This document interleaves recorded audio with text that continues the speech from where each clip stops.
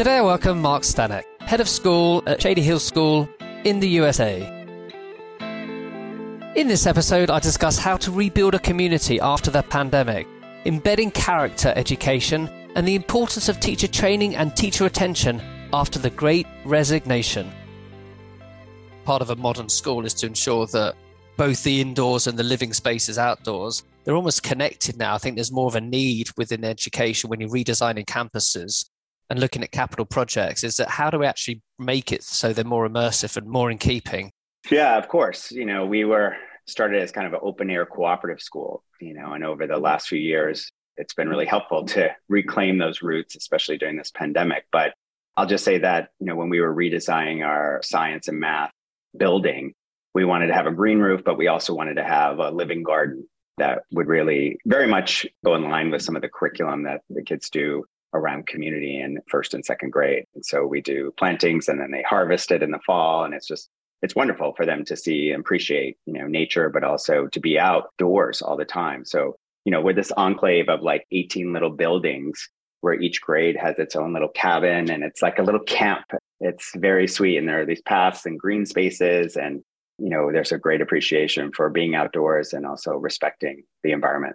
It sounds idyllic. And also, you kind of already touching on a community, and rebuilding community has been a massive focus on schools globally following the pandemic.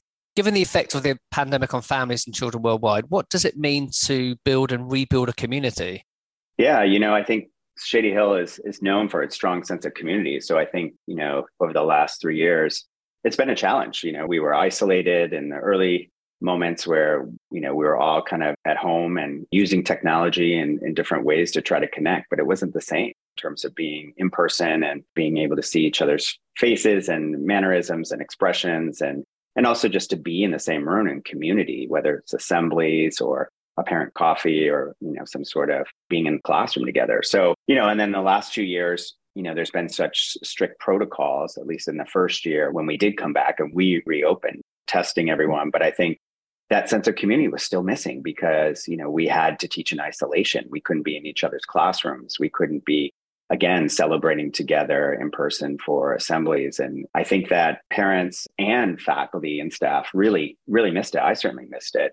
And so, this is the first year that I would say where we've moved really from our thinking from a pandemic to an endemic and the idea of us being back in person. So we just had our new parent dinner, let's say, last Wednesday night, and to be together in Assembly Hall and to connect, to be able to learn more about the history of the school and the culture and to learn about one another has been really important. So finding those moments, those touch points, certainly we did. We were creative in different ways of doing a lot of things outdoors, but I think it wasn't the same in terms of having some of those same traditions that we're used to.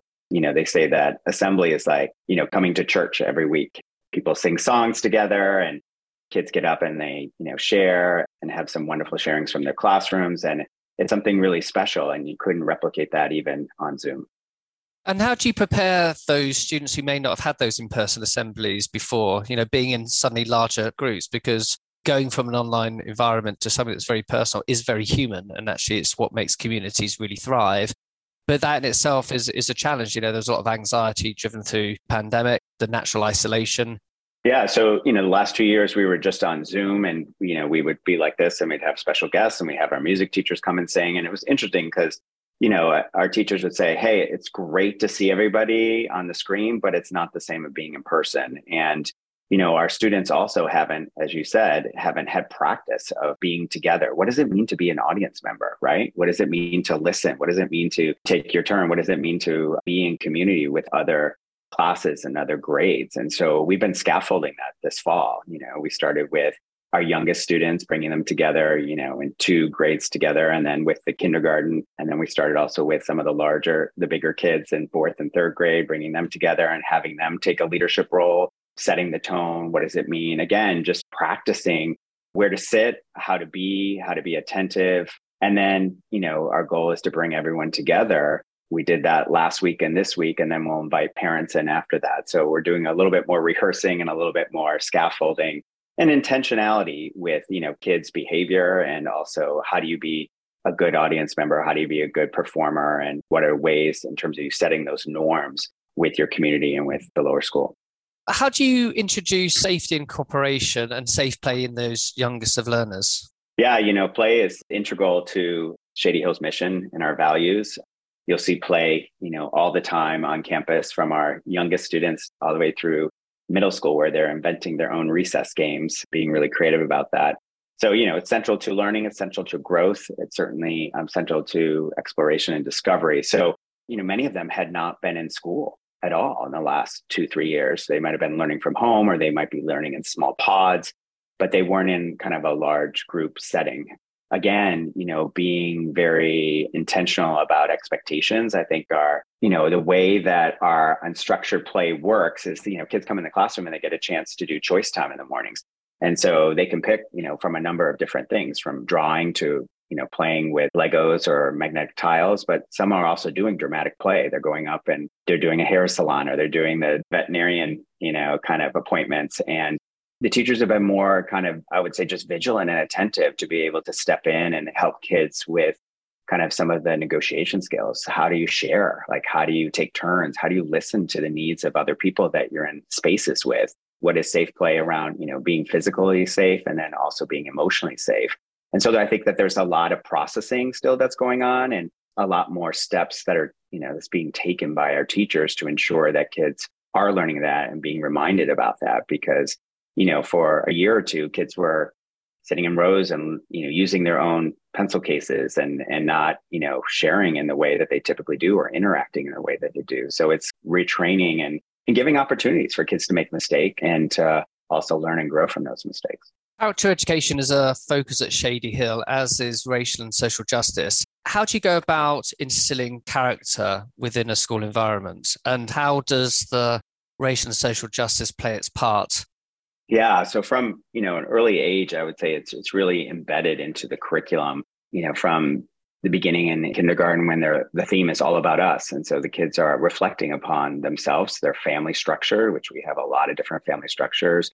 What does it mean to be part of a family? What does a home look like? From different, drawings and being able to discuss those things to, everything from hair and facial color. Like, kids are exploring with that and talking about that. And in first grade, we're talking about change makers, and kids are learning about who are the change makers in our direct community and who are change makers that they admire and why, and how can they be a change maker in their community. Third grade, when we get to whales and whaling, we're studying why were people in the 19th century, leaving from Europe and coming to be on a whale ship, and why were women being excluded, and what was it about religious persecution and others leaving their countries because of racial persecution.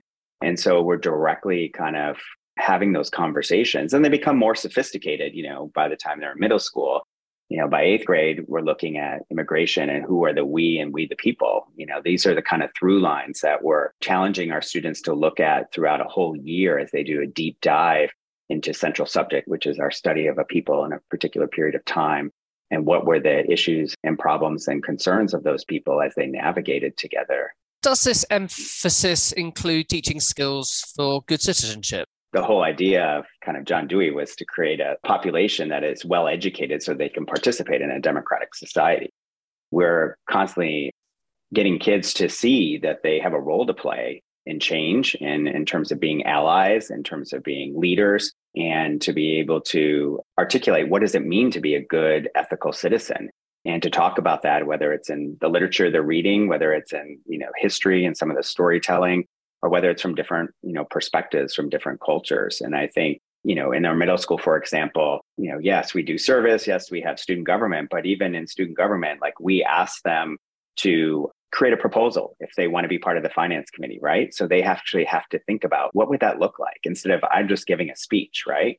And so what's great is that we're giving them really practical skills of things that they would have to do as a citizen of this country. I hope you're enjoying the Inspiring Schools podcast. We're always on the hunt for guests with vision and a desire to share them. If you'd like to be involved, or know of someone with great ideas at a school near you, please drop me an email to podcast@interactiveschools.com and my team will be in touch. And how can schools help bridge this widening gap between the generations, between gender and race equity? Do we have to bring the parents along, and how challenging is that with the different generations? Yeah, I think it's part of our job as in education right now in terms of the homeschool partnership. I'll just say that the United States is in a very interesting place right now with everything from, book bans to, concerns about CRT and gender fluidity in schools.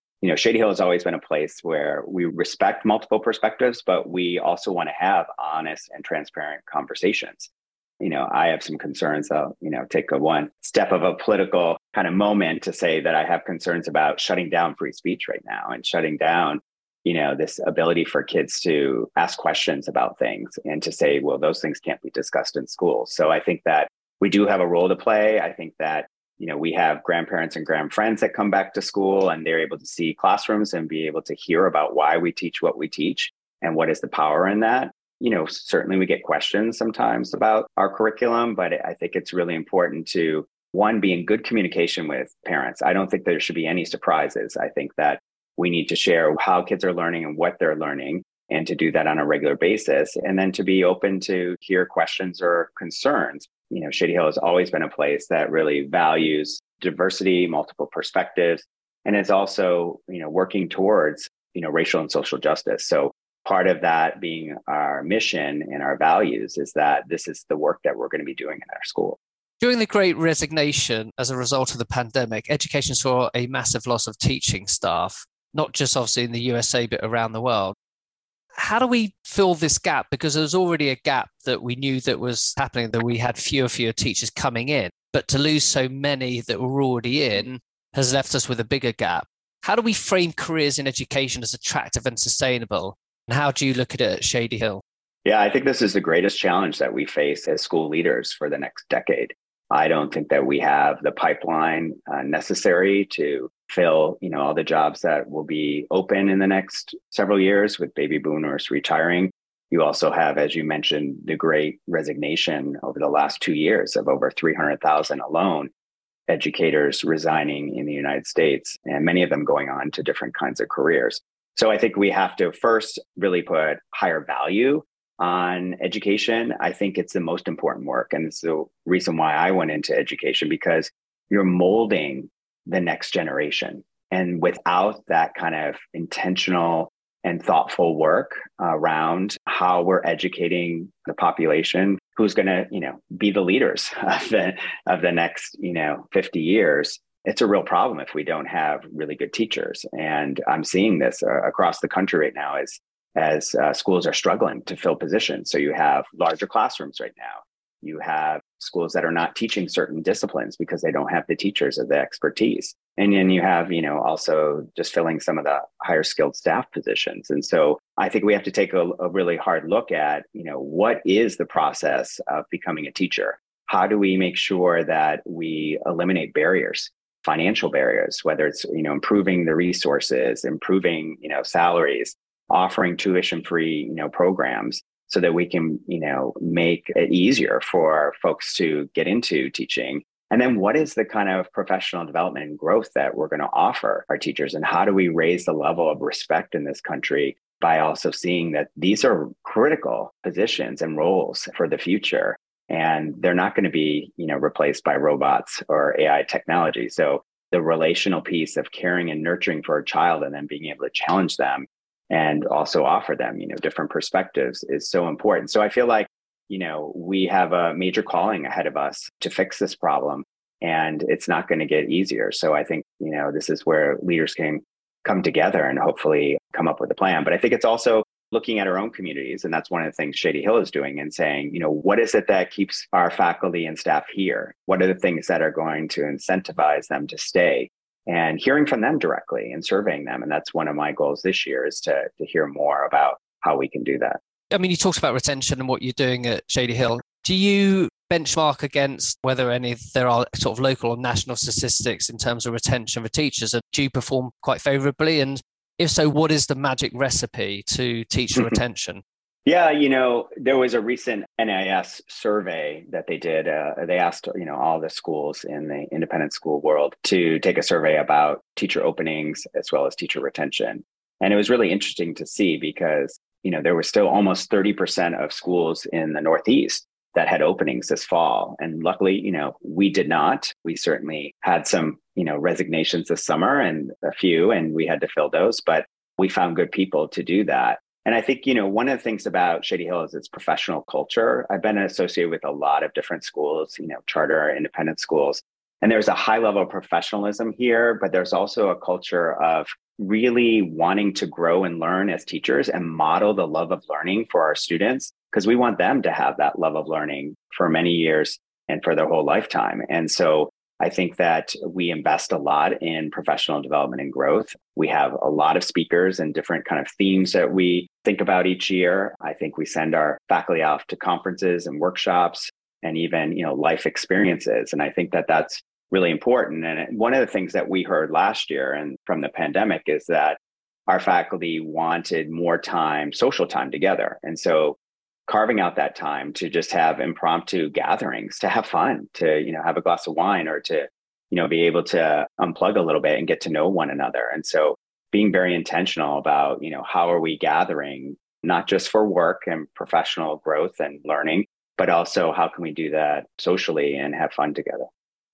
Yeah, well, any organization, you've got to kind of drive something around culture, and culture can't be something that you can teach. It's something you feel. So you being intentional on the way you do that. And also part of it is you living into your mission. You talk about joyful. All of your community need to be bought into it. It can't just be something you put on your masthead and that you talk as a bit of corporate governance. It has to be something you utterly believe. So the gaps and the projections for where we are with teachers is horrifying, really. But you've gone one step further and you have an on-site teacher training center. What offerings are available there and how long's that been going? Yeah, so, our first head of school, Catherine Taylor, back in the 1920s, realized that many of the universities and colleges were not training teachers in our kind of interdisciplinary approach and pedagogy. And so she designed her own teacher training and preparation program. So that was 95 years ago. And certainly has evolved over the years. Now we are a place we see our teacher training program as a public purpose because our teachers go off to public schools and charter schools and independent schools with this progressive approach around teaching and learning. And so, our program is the only independent school program that the state allows to endorse for licensure. So we have a public school partner as part of Boston Public School where our apprentices can take the second semester and teach in a urban public school and continue to get experience there and get certainly mentored and have opportunities to be working with a different population. We're able to offer, 8 different licensure programs from early childhood and elementary to middle school humanities, math, science, and even engineering, science, and technology. So, I think what is really important also about that program, and, we're taking our time to really think strategically about how do we build that pipeline and what do we have to do differently about the current structure? Because I feel like that is one in which we have a responsibility to fix. But I'll just say that I think as we talk about culture and why people stay in schools, I think this renewal that we have each year of bringing in, 8 to 10 new teachers with some are career changers, some are right out of college, but they're asking questions. They're asking questions about practice and research and why we do what we do.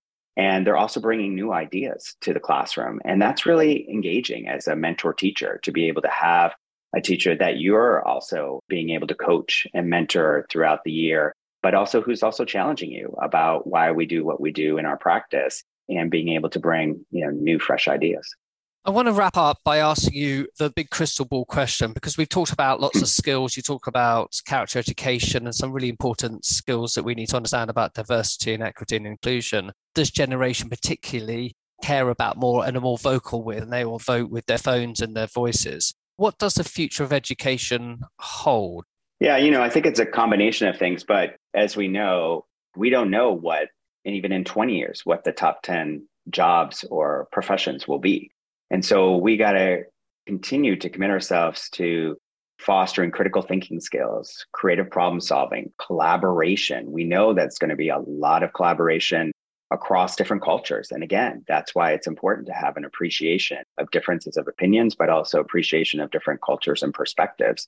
And that's something that we have to train our students for. There's the soft skills of empathy and compassion. There's the skills of being a good writer. How do you also be a good digital citizen? There's a number of things that we need to continue to do as educators. But I think that It's making sure that we're building and fostering like good, democratic, ethical citizens. And so those skills are just as important as, being able to take a test or being able to write an essay or give a persuasive speech. But I think that we also have to build good citizens. You can connect with me on Twitter, Instagram, and via LinkedIn. Remember, keep inspiring schools. We need more future school thinking now.